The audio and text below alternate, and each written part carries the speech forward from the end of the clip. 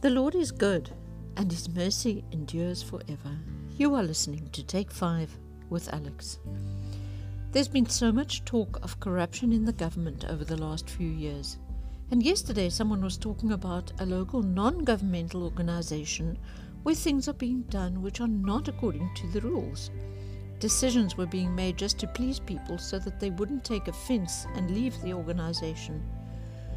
The fact that these decisions did not comply with the Constitution did not seem to bother most people. It doesn't matter how small or informal a group is, if there are rules, they have to be followed. I do understand that as people with feelings, we sometimes can't see the necessity of some rules. But unless we are going to challenge those rules officially with good motivation or alternative options, we need to follow them.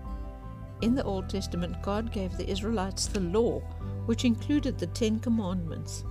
In that time, people were expected to keep the commandments in their own strength, using willpower. After the death of Jesus, we received the Holy Spirit, who gives us grace and the ability to be able to follow them more effectively. We are exceptionally privileged, although we do not always see it that way.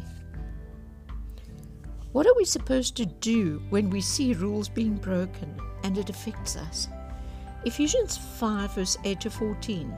For you were once darkness, but now you are light in the world. Walk as children of light, for the fruit of the Spirit is in all goodness, righteousness, and truth, finding out what is acceptable to the Lord. Have no fellowship with the unfruitful works of darkness, but rather expose them. For it is shameful even to speak of these things which are done by them in secret. But all things that are exposed are made manifest by the light. For whatever makes manifest is light. Therefore he says, Awake, you who sleep, arise from the dead, and Christ will give you light.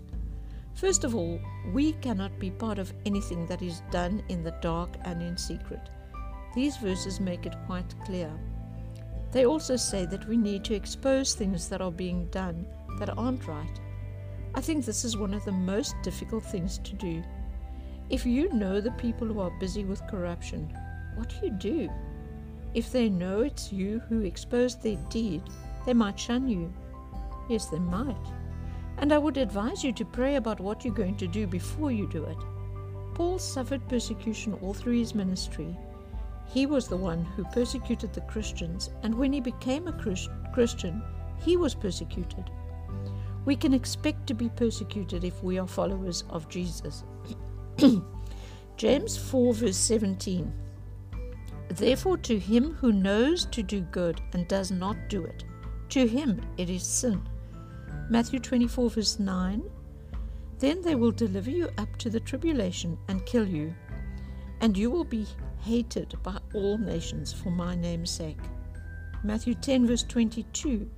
And you will be hated by all for my name's sake, but he who endures to the end will be saved. All the apostles suffered persecution. Peter and Paul were martyred in Rome about 66 AD during the persecution under Emperor Nero.